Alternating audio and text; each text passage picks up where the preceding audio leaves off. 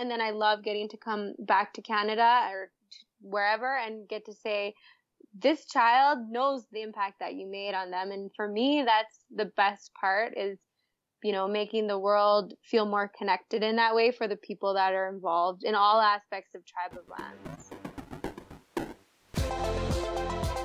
Welcome to the Plant-Based Entrepreneur Show with your host, Jerry Saber.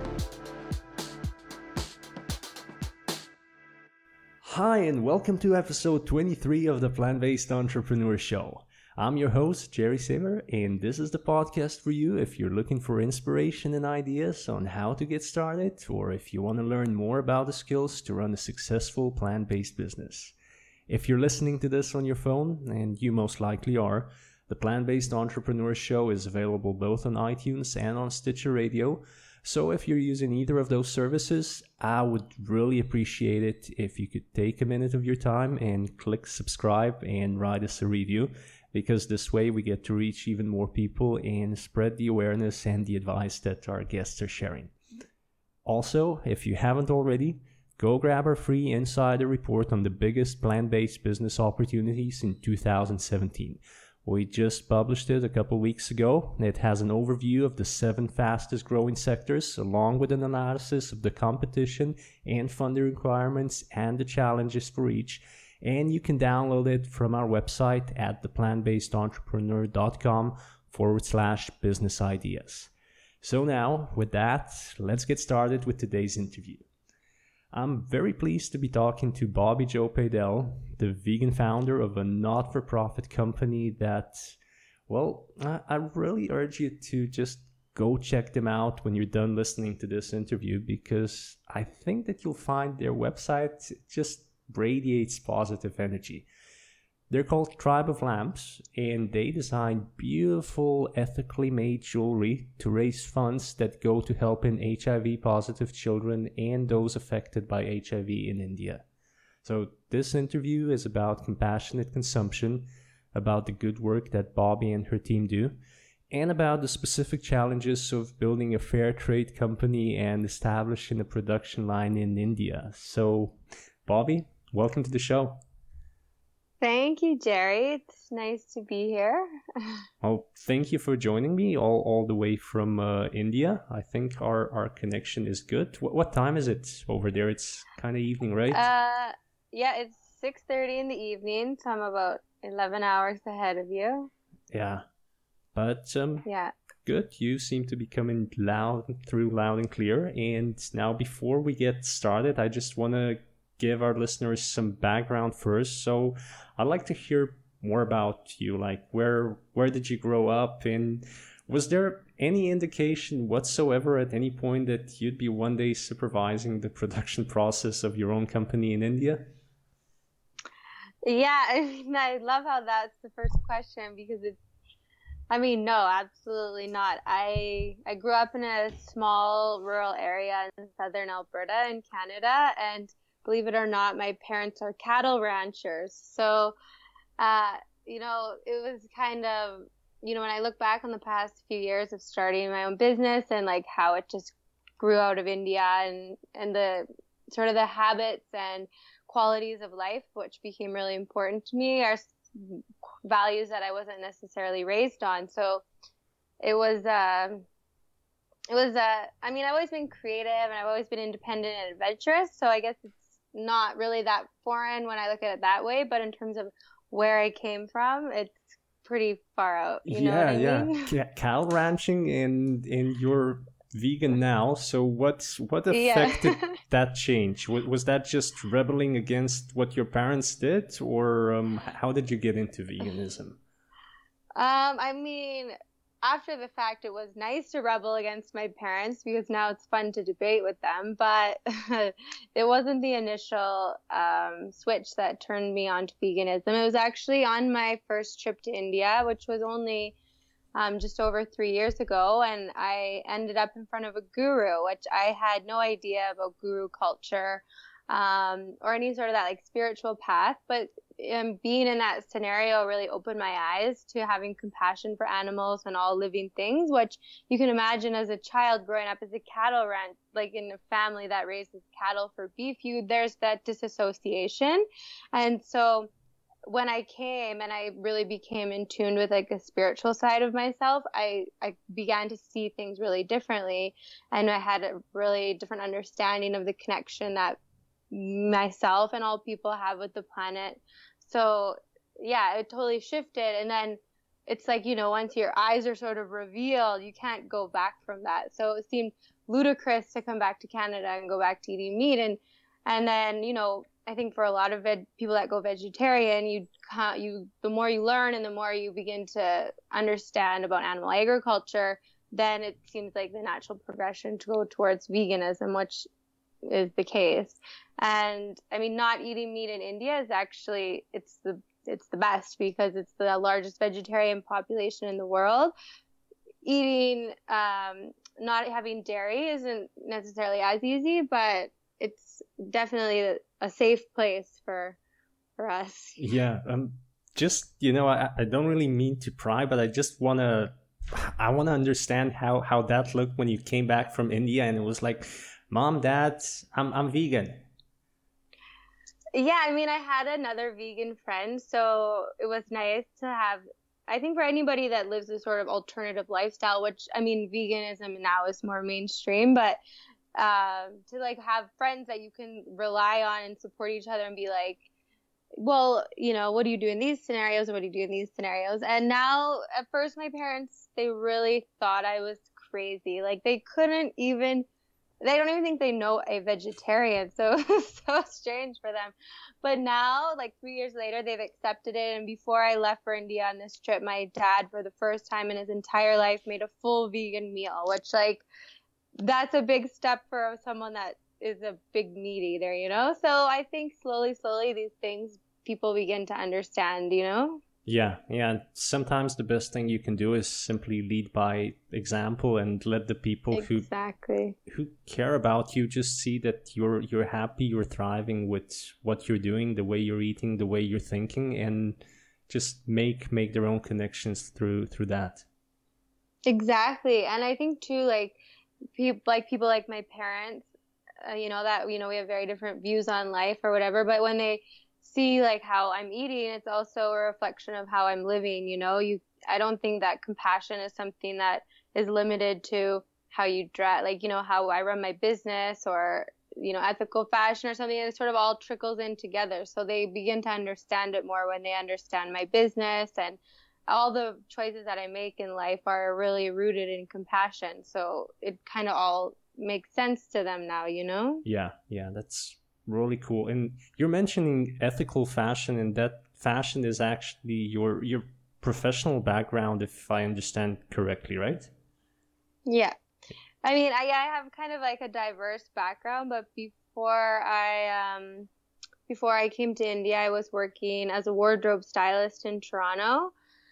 So, I mean, I love the fashion industry so much. I have conflicting feelings about it. I mean, similar to as I do about the culinary world, it's like I find fashion very creative and inspiring, and it was always such a good outlet for me, but it's also can be misleading and very inauthentic because a lot of, big name brands and advertising and the whole culture of fast fashion is built around dishonesty, really. And so when I was working in fashion, it started to like really pull at me, like, what is the impact that I'm making in the world? And is this really where I want all my good energy to go towards? So, I mean, it was good because it really did push me to get to where I am today. And now I'm excited to be back in fashion, but in like this new, exciting, thriving industry of ethical fashion, conscious consumerism. There's such a shift happening globally in fashion, whether it's with sustainability and body image. And I just feel like as a global consciousness, there's like an awakening happening. So it's actually a really exciting time to be a part of it in terms of like what we're doing, and also to be a part of it as a consumer and a shopper and be able to make conscious choices with how I support the fashion industry. Yeah, I totally agree with that. I mean, we've had some really interesting discussions on that on the show so far, and I know that the things happening right now, exactly like you said, there is a shift happening. It might be, years behind the shift that's already happened and or that's going on in terms of our diet and our food choices, but there is definitely changes going on, both in the minds of consumers and on the production side. So you're completely right. It's really exciting because people now are like so mindful of what we put in our body, what we wear on our body, what impact every action that we make has, whether it's directly or indirectly. So like I love like getting to like talk to other inspiring people and other people that are really at the forefront of it, because it's so important and it's so exciting, like we just said. Yeah, and of course the thing about what I think about the fashion industry, and especially fast fashion, is that a lot of those consequences are just so far removed from the sight of a lot of people that it's only when you really open your eyes or you go travel like you that you realize what consequences it brings. So it's true. Yeah, because for me, like working in the fashion industry, like I was primarily working in commercial fashion, which utilizes a lot of brand names like Fresh and Zara and these big brand names, which I never really put much thought into. And like you said, that when you go traveling and you actually get to see the impact, and like it's like a no-brainer. You're like, I can't support these types of business models, anymore. And I think that you're right. Like fashion is slightly behind food because we don't necessarily see the direct impact, but it's definitely there. Yeah. It's definitely a big impact. Yeah. Now, speaking of traveling, I read through the story on your website of how you got to India, and that was a bit of a soul-searching trip that you had, and I'd love to know more about this journey that brought you there, if you are okay sharing it. Yeah, no, I'm more than happy to share it.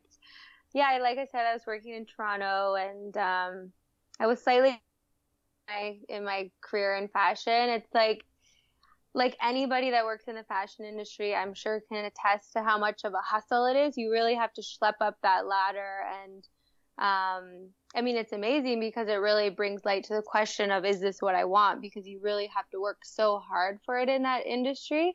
And I was really building my career and like going up this ladder, and I could see sort of the future unfold for me of how it would look if I carried on in this commercial styling type of career. But there was just something that wasn't fulfilling me. So I decided to go try a different fashion in this network, and I moved to Australia, which proved to even be more competitive and more difficult. So I just thought there's something in here that's just not clicking for me. And at that point, I spoke to my friend who she's been living in India for the last 5 years, and I'd never even considered going to India. I thought India is a place you go when you're a really experienced traveler, or you're like really adventurous, or really, it was never on the radar. And I said to her, I'm like, I'm just searching for something, but I'm not sure what it is. And she said, come to India. Like, this is the place where you'll find what you're looking for.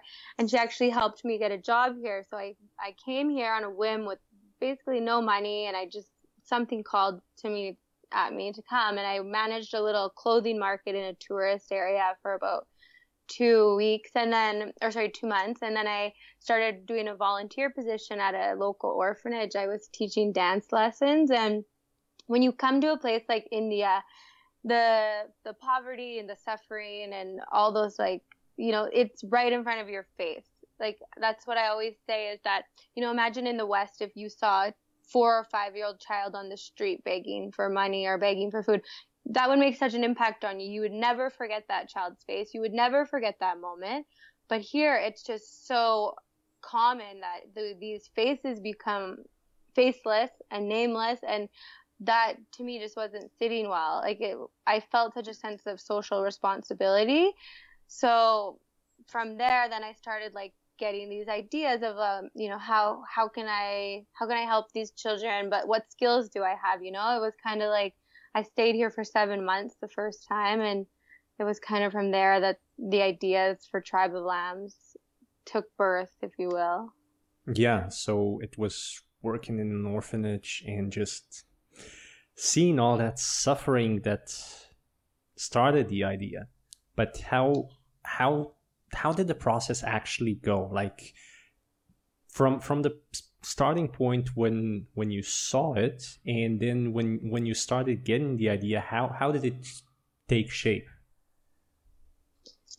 Yeah, I mean, I guess I was really lucky in the sense that I was here and I was working in the orphanage, and I was studying meditation, and I was in a real place of like quietness, and like, so in that way I was really lucky that many entrepreneurs might not have if they have like a really good idea and they don't necessarily have the time or mostly the time to develop that idea. Mm-hmm. But because I was here in northern India, I got to go and like work with artisans and say like, could we make scarves like this, or bags like this, or rings like this? And then at the same time, like, get to keep working with the kids and really look at different social businesses and ethical companies that inspired me. So I had the time to look at these ideas and see what worked for me. And my friend that lives here, she's a graphic. She really has created a life for herself where she can, live a life of freedom. I think much like you get to live in Mexico and still work. And I saw these people around me that had really amazing jobs that they created for themselves. And I thought that this was something I could create for myself. So with the help of my friend who's a graphic designer, I thought of a name, Tribe of Lambs. We made a logo, and then we made a video, and we launched a crowdfunding campaign, which was amazing. And we raised $5,000 in a month. And I got to really take my products that I thought maybe I wanted to sell and test them out in the market. So that was a, really good thing for me, but it did take a lot of research and switching and flopping and, making mistakes to actually develop what we are now almost 2.5 years later, ethical jewelry brand supporting HIV positive children in India. That's definitely not how it started. So how did it start? Like what was your first product line, the first thing that you crowdfunded and launched that way? So our initial plan, which we still kind of are, but we wanted to be an online retailer, if you will, that sells our own custom products that are made ethically or made fair trade, and also was a hub for other designs or other cooperatives, or a platform for other artisans to sell their stuff. And then we were doing projects with all at-risk children. So I was kind of going around, and the first project we did was with the home that I was volunteering at. We bought 80 kids winter jackets because we're in the Himalayas, so it's snowy and cold, and they didn't have winter jackets. So we raised all this money. We bought them winter jackets, running shoes, underwear, and so it kind of just started from there. And then, then slowly we thought, okay, now we have too many products. I'm just one person. I can't manage all this. So then we slowly started streamlining and focusing both our products and our projects to now be where we are today. How did that, the thing about crowdfunding, what I notice is on the one hand, you see all these successful campaigns and people raising thousands and hundreds of thousands of dollars to launch their products. But on the other hand, you can find all these horror stories about campaigns that actually go well, but then on the other hand, you have logistical problems with production and with distribution of the products once they're actually supposed to go out. So did you run into any of those when you were launching your first line? I think because we didn't actually meet our initial goal. It was $7,000 and we raised $5,000. But because like at the time that seemed like a really big number, but now, it's actually, I see now as with more experience, it's not. But I think we were lucky in that way that we weren't launching like a crowdfunding campaign for like $20,000 or something, which now I'm considering doing, because I think crowdfunding is such an amazing platform for any entrepreneur that has any idea or wants to test something out. But yeah, you have to kind of be prepared. We definitely didn't factor in the costs of actually being a part of a crowdfunding platform, you know, those fees that you had to pay, and we underestimated shipping costs. And I never thought, okay, if I sell 20 knit scarves, then I have to get these 20 knit scarves back to Canada, and I had to bring back 2 hockey bags and all these things on the local buses, and all these things that at the time, and you're like, this is a great idea. And then, you know, but we were lucky in that way that it was still small. So those mistakes that we made were actually just good learning opportunities. But I think it was... Where do you put 2 hockey bags on local buses in India? Oh gosh, you just buy an extra seat. You got your leg up on one. You got your this old lady sitting on another one. It's just like really funny. You can laugh about after, but at the time it's like really stressful. You know. I totally get that. So, who's the we that you are talking about here? Like, what does your team look like, and where are they based? Are they mostly India, or are you all over the globe and working online with them? How does that go? Yeah, so, well, our team is the best. There's 3 members working and owners of the tribe. It's myself and 2 of my best friends. So I'm really lucky in that way that we get to all work together. However, we're all based all over the world. So after I started the tribe, I came home, and Danny, who has been my friend since I was 8 years old, has 2 daughters. She's a mom. She has a business background, and she was really looking to do something to inspire her kids and do good in the world. So she kind of jumped into this unknown water and took the first leap with me, which I really needed her, because I saw after the crowdfunding campaign, this isn't something I can just do on my own. And then next up came a good friend of mine that I actually met in Australia, and he's English. He came to India at the end of my crowdfunding campaign. He got to see the impact that even just that 1 month of fundraising made for these kids, and he was totally inspired. He has a marketing and advertising background. So Phil came on, and he traveled. He was living in Canada. He was living in England. He's just been in India with me for the last 2 months.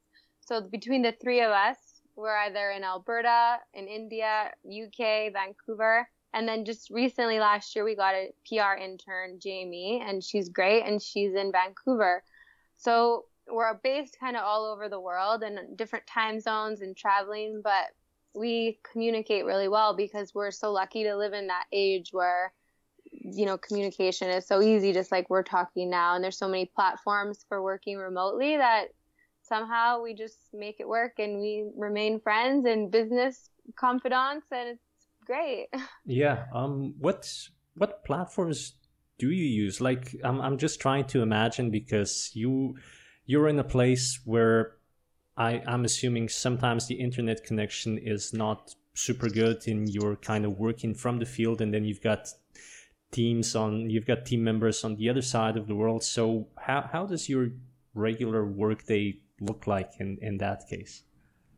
Well, the number one platform that we use most regularly is Slack, because I'm not sure if you've heard of Slack, but it's great. And then, believe it or not, like the Wi-Fi in India on the phone is pretty standard, like good, you know. I mean, a couple years ago, I remember I was FaceTiming my girlfriend from a camel in the desert, and I thought, because it's a country of 1 billion people and everybody has a phone here, so the 3G and the 4G networks are pretty good. The Wi-Fi for doing work like uploading products and sharing files on Dropbox and stuff can sometimes be challenging, and you'll spend, I know Phil and I, you know, a couple months ago we were in Varanasi, and it was this huge festival, and we just needed to upload these products. And we spent like 4 hours going from cafe to cafe to cafe trying to find a good Wi-Fi connection. So it kind of humbles you in a way that when you come home and you get really good Wi-Fi all the time, you appreciate it a little more. Yes, I totally get you on that point as well. I mean, we've traveled across Asia as well, and we were doing a blog at the time, and I remember it was always just a struggle every day to find a place that would have a good Wi-Fi connection so we could upload that day's videos and stuff like that. But on the other hand, just like you said, I think it's a trend in a lot of developing countries that the internet data connection is actually improving a lot, because often what I notice is that the calls or just texting someone on the phone is actually more expensive than connecting with them with WhatsApp, for instance, or going on Facebook. So the data connections are actually cheaper and better than trying to talk to someone on the phone. Exactly. It's pretty crazy. Like, I just got this thing. It's called the Geo. It's just a portable, essentially a internet router you can take anywhere, and it's $6 a month for 1 gigabyte a day. It's just crazy, like wow. that's accessible to anybody, you know? It's really impressive. Well, that's 30 gigs per month, which is that's a pretty good amount if you're just using it for business purposes, and if you're not uploading huge files, that's all that you need. Is that a local chip that you're using in there, or how does it work?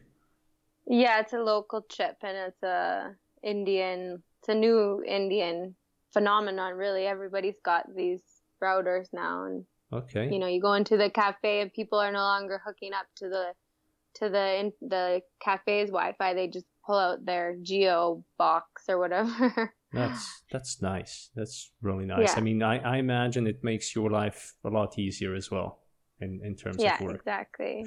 Cool. Exactly. So now we were talking about your team and managing all that work. What did you personally have to learn when you started this company as a director, as a founder? What were some personal and some professional challenges or biggest learning points that you had to do?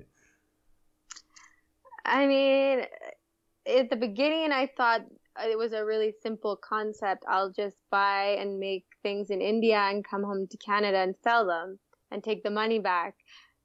But that's, like, of course, not how it panned out. And it was my first time starting a business, never mind, you know, working in India. So it's kind of been like a crash course in business and design and sales and e-commerce, as well as really diving into the sustainable and ethical fashion industry. And then on the other side of our business model, I've really got to experience and learn and grow in my knowledge base of world issues like poverty and illiteracy, and of course now HIV, which is our main cause. So those things, like, I never in a million years thought that I would know all the things that I know now, but those things we've just learned through making mistakes and being in India and learning about Indian culture and how the current political and issues affect the current social issues. And, you know, so I'm learning, and then when I come back to Canada, and you have to learn about the sales and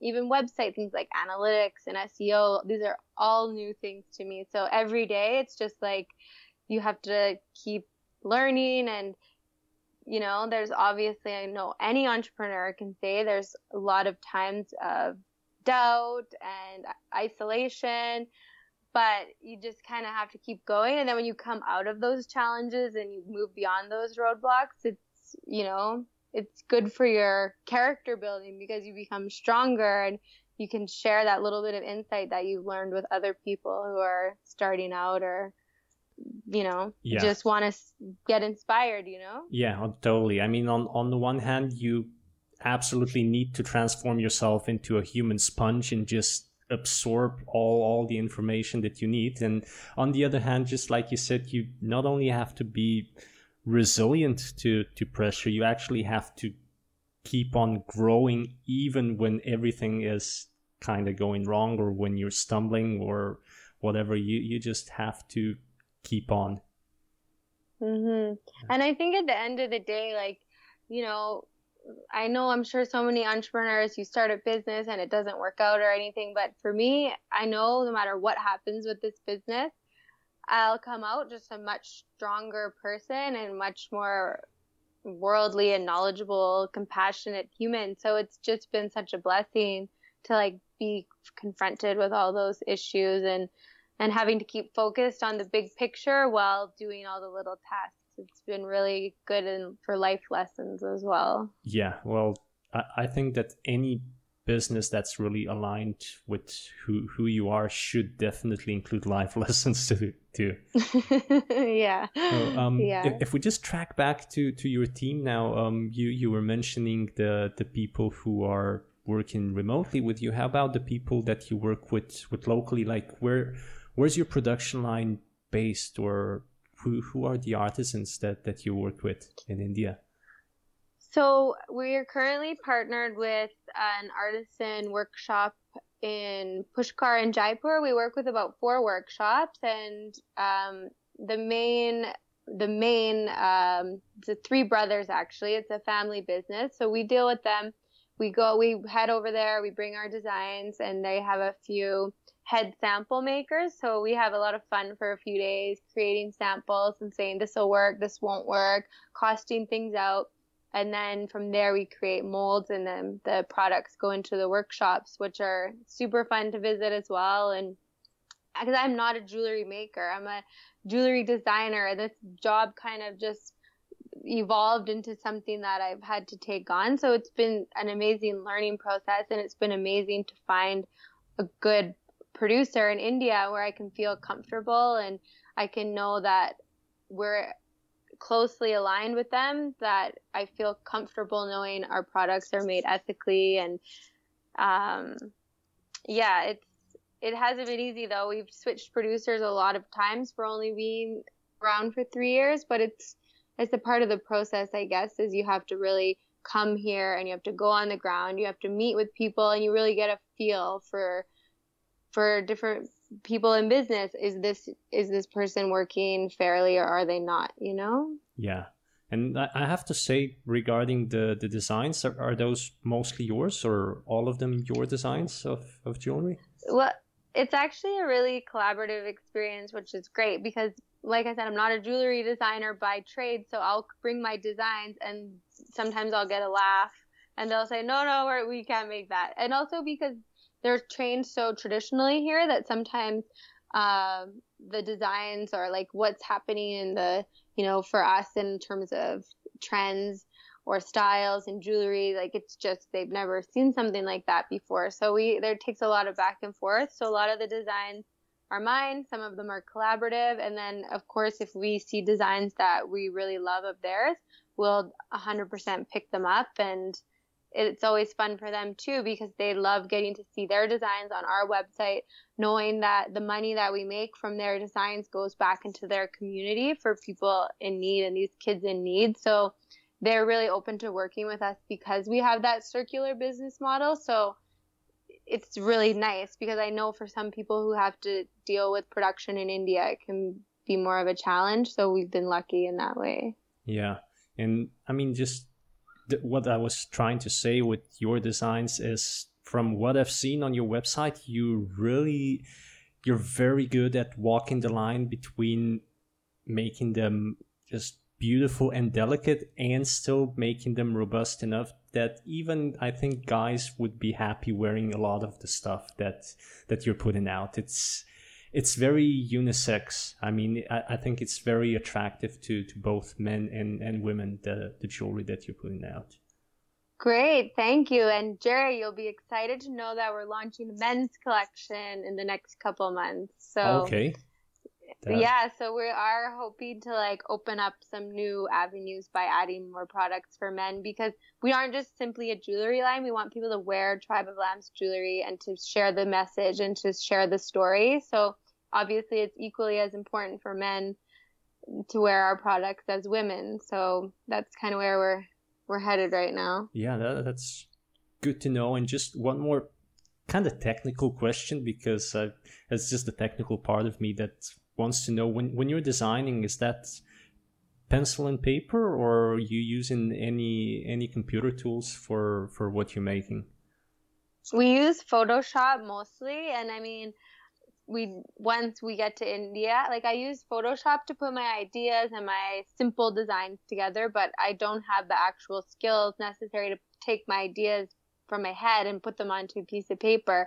So when I get to India and we're making the samples, we go through each one piece by piece, and that's when the pencil comes out, because I'll say to them, well, we do this stone bigger or this band smaller, and we sort of go from there. And then once the sample maker, he starts making the samples, we go back and forth again, and kind of it's a lengthier process, but it's what we're faced with. So we just do it and have fun and be patient, because it takes a while sometimes. Yeah, and then of course, right now you're not selling these only through crowdfunding. You have an online store on your website, and you work with distributors as well, right?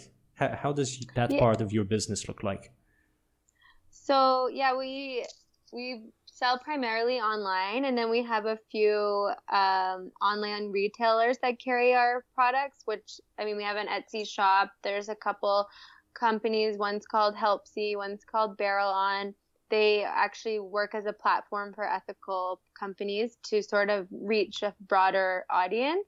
So we work with them, and then we've just this past year gotten into a few stores. So we're like growing very slowly. And then we also travel across Canada doing markets and trade shows, which I really love, because I love getting to meet people face to face, because so much of our business that we do in Canada is online.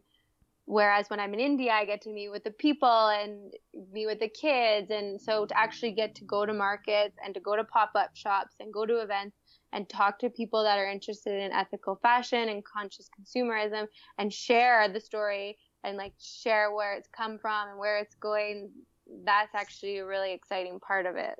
Yeah, I totally get you there.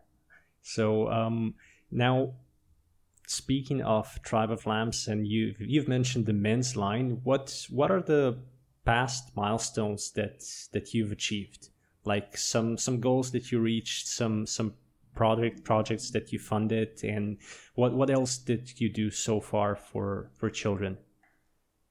Well, at the end of last year, it's like anything, when you're in the mix of having your own business, and you're looking at all the things that you need to improve on, sometimes it's hard to look back and think of where you came from. But at the end of the year, you always have your annual meeting, and we think, wow, okay, this is what we've created from nothing. And where we're at now is we've reached almost 600 children. We just finished in February. We fulfilled on our 6th compassion project, and we've raised just about $24,000, which for us is a lot, but for a bigger company, it might not be so much, but I think it's a good place to grow from. And, our customer database is growing and our followers are growing. So, each little milestone, whether it's like, oh, we're over this many followers, or we've got another project, all these things are important for us to keep our attention on. And I think any entrepreneur should keep their attention on those little victories as well as the big ones, Yeah, and I mean, I have to say that's almost a 5-fold growth on your first project, which I think is a very respectable rate of growth. Yeah. So you look at I it think like so. That. Yeah. Yeah. Okay. That's good. Thanks. Talking of growth, what are your channels for doing that besides distributors and just meeting people? How do you grow, and how do you get your message out? What's your preferred method? What works the best for you? We are, young millennial entrepreneurs in the digital age. So it's just the world that we live in. It's crazy now how connected we are on social media. So for us, that is the biggest and fastest and most instant way to reach people, especially when we're traveling. I know for the last 2 months we were crazy on our Instagram stories, and we got so many messages from people like loving seeing our day-to-day projects we were doing with the kids, and literally seeing the products come to life from going on the paper to going into the workers' hands, going to the workshop, and then suddenly out comes a mold, and then the next day out comes the silver ring. And then, you know, like, so it's crazy sometimes that it's so instant, but it's just finding the niche that works for you, you know? And for us, that's it for sure. Yeah, I can totally see that, especially with what you are doing. I mean, it's definitely true that these days people just want to know what's going on behind the scenes. They want to connect with you as a person. Even if you are a brand, they want to feel like they're connected to you personally. And if you're showing them how your production process looks from all the starts and all the designs, and then molding, and then finishing it up, and then finally having that ring or whatever you're doing finished, I think that is really a good way to reach and to connect with people, especially if they're also young millennials. I kind of feel old when you use that term, young millennials, because I think I'm on the tail end of the millennial generation, but... I mean, I'm on the tail end too, but I sometimes still like to utilize it. Actually, I didn't even think I was a millennial until then someone said, no, you're a millennial. But I mean, when you embrace it, you can use it to our advantage, right? Yeah. I'm trying to do that too, although I have to admit that social media sometimes is still a bit of a challenge to me. It is difficult. It is. Yeah, if you didn't grow up in the era when Facebook was normal, and Twitter and Instagram and everything, it's, well, I guess you have to adapt, and you just get used to it. And out of social media, I think too, another platform for us to grow has been collaboration. And the beauty about the social media is that it's allowed us to connect and collaborate with other social entrepreneurs or other people working for advocacy and HIV across the world. So you don't get to only collaborate with your local community, you get to collaborate worldwide, and that's a direct result of social media. So in that way, it's also been really amazing for us. Yeah. Now, if we just kind of look at this from the other side, would you mind sharing the biggest challenge that you've had with your business so far? Yeah, I mean, it's hard to sort of sum it up when, you know, every day the challenge is sort of like in a different department if I'm thinking of a regular business. But for me personally, the understanding the financial, the technical and legal sides of business have been challenging because I'm a creative person, I'm a people person, and learning those skills and having to be confronted with those challenges have definitely been difficult. But now it's kind of what you have to go through. I'm sure for people on the other side, having to take on roles in a creative field or sales or talking to people or traveling across the world would be challenging as well. So it's nice to be able to be on both sides. And then also from that, also rely on each other and our team, because we all have complementary skills to overcome the challenges that we each have, and then put most of our attention on the areas that we like. So that we excel at. Was it your team that helped you get over the legal challenges that you were mentioning about understanding all those aspects of the business?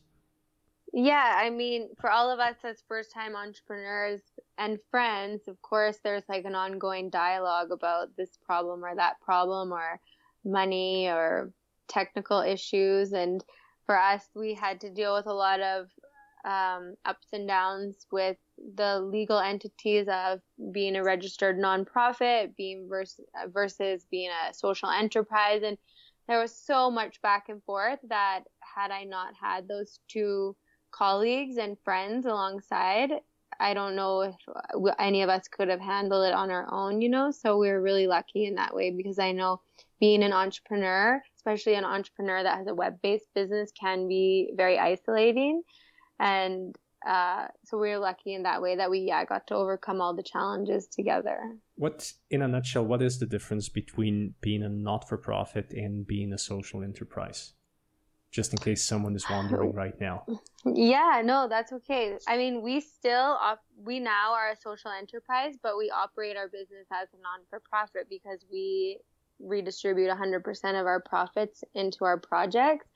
But as far as the Canada Revenue Agency is concerned, there's a lot of red tape that you have to go through to be a registered nonprofit, which is great because you don't want anybody just trying to take advantage of tax breaks and things like that. But the main thing is when you look at a nonprofit, there's a board of directors and a board members. And we don't have the network or community to have a board of directors, to have board members, and to have employees, because we're essentially all of those things. So for the time being, we have structured our business as a social enterprise, but it's definitely on our goals to transition back to nonprofit and even work into having a Tribe of Lambs charity or foundation, because it's such a key part of what we do, is that our whole business is based around giving back and based around our projects and based around advocating for HIV positive children.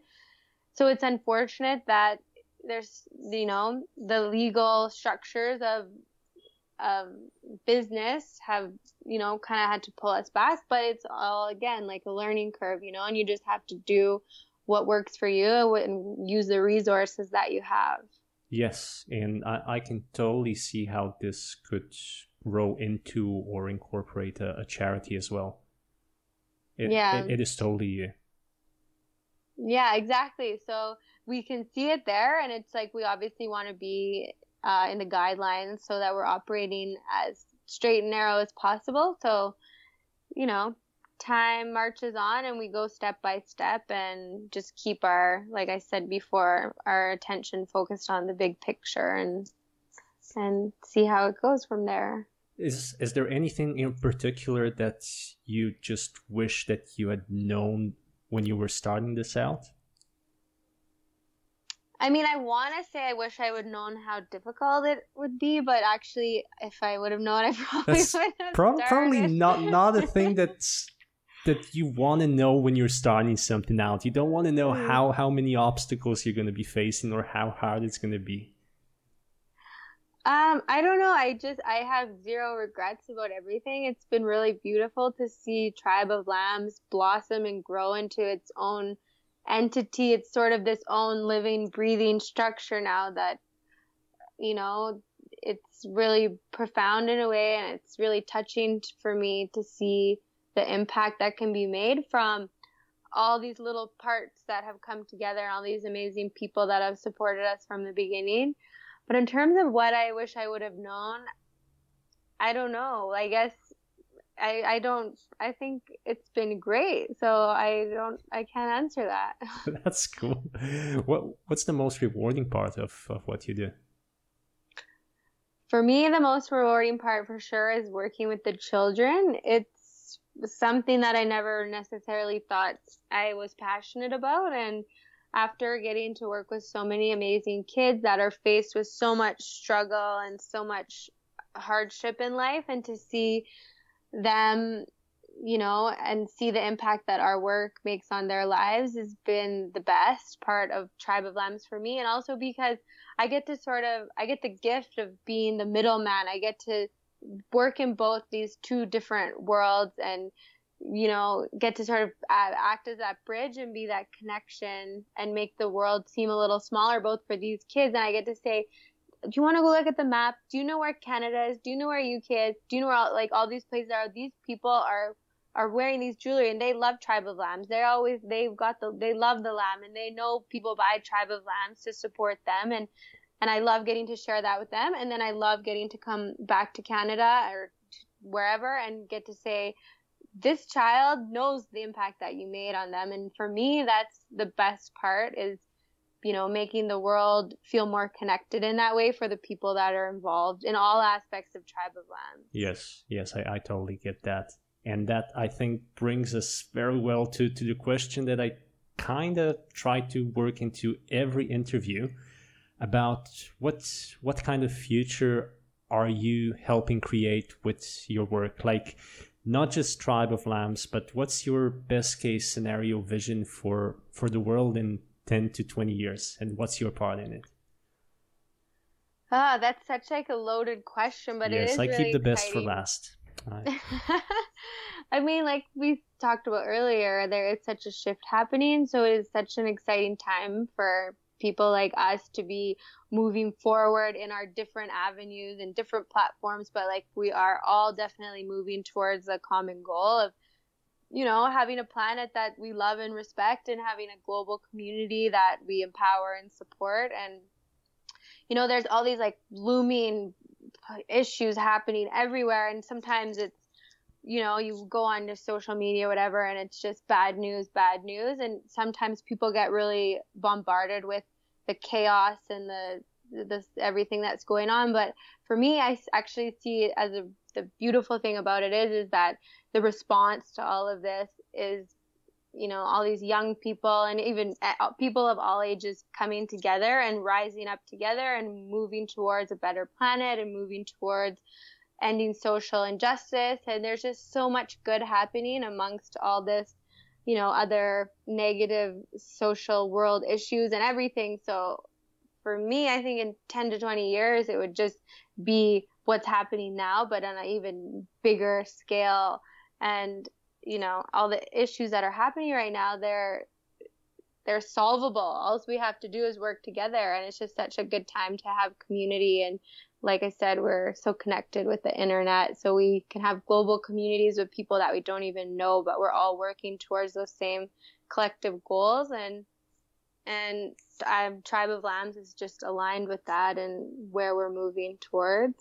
Yes, I totally see what you're talking about, because technology, even though it can show us the worst of humanity sometimes when you're really unlucky scrolling down your social media feed, I think on the other hand it has such huge potential for connecting us, for making us more human. And it's so and like you said before, it's about leading by example. And if we are offered the opportunity to show other people, hey, it's not that hard to shop consciously, it's not that hard to eat sustainably, it's not actually that hard, because there's people all over the world that are doing good for themselves and doing good for others in everyday choices that we make, and it's totally attainable. It's just right there. So it's nice that we get the opportunity to share that with other people. Yeah. Is there anything in particular that you'd like to share with anyone who's considering starting an ethical business or a fair trade production company? I think that they should just go for it. I think, as you know, like we just said, the time is now. Like if anybody wants to do anything, if you're passionate about anything, just go for it, you know, and now's the time to get into anything that has to do with sustainability or saving the planet or saving the people, because the planet needs to be saved and there's people that need to be empowered. And you know, we're the lucky ones that we come from Western cultures and amazing countries that allow us the opportunities to do anything that we want.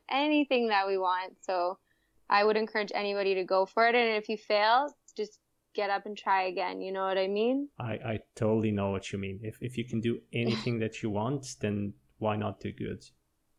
Exactly. Yeah. Exactly. That's great. Bobbi, now, last question. You know what it's going to be. Where can people find out more about Tribe of Lambs? Where can they buy your products? Where can they become a distributor if they want to connect with you?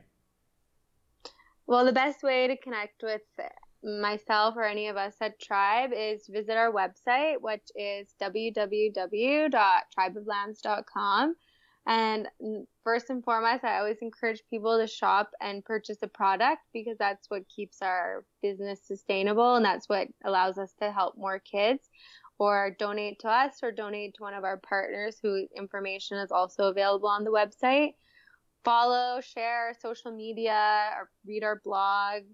And then if anybody that's listening to this podcast has any connections with any other organizations doing similar work to ours, or in ethical fashion or HIV or AIDS advocacy anywhere in the world, I would, I always want to reach out to people or connect with people that are doing similar work, because like I said, like collaboration and community is what keeps us all going. Right. That is great. Thanks a lot so much for that, Bobbi. I really enjoyed our talk today, and I think that you've shared a lot of really useful information about just the kind of business that you are building, the business model that you have. So even for people who are maybe not into ethical jewelry, I think they can get a lot of really good info for that. So for that, I thank you very much.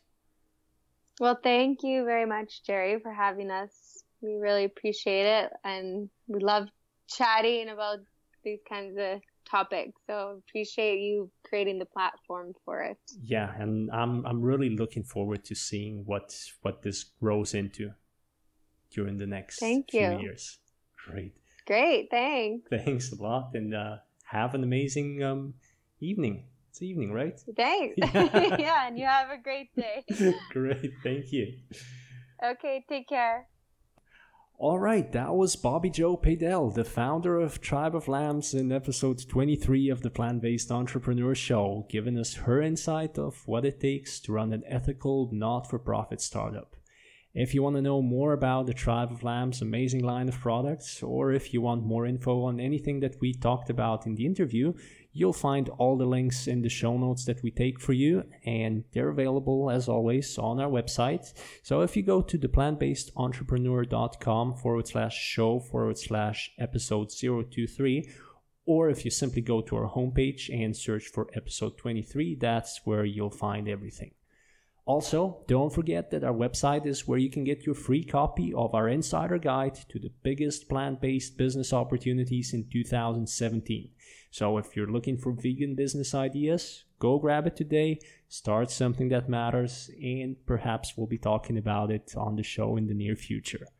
For anything else that you want to share, you can always reach me directly on Instagram at Jerry_Saver, or write me an email on jerry@theplantbasedentrepreneur.com if you have any questions about the podcast, any suggestions for future episodes, or if you have any plant-based business ideas worth sharing.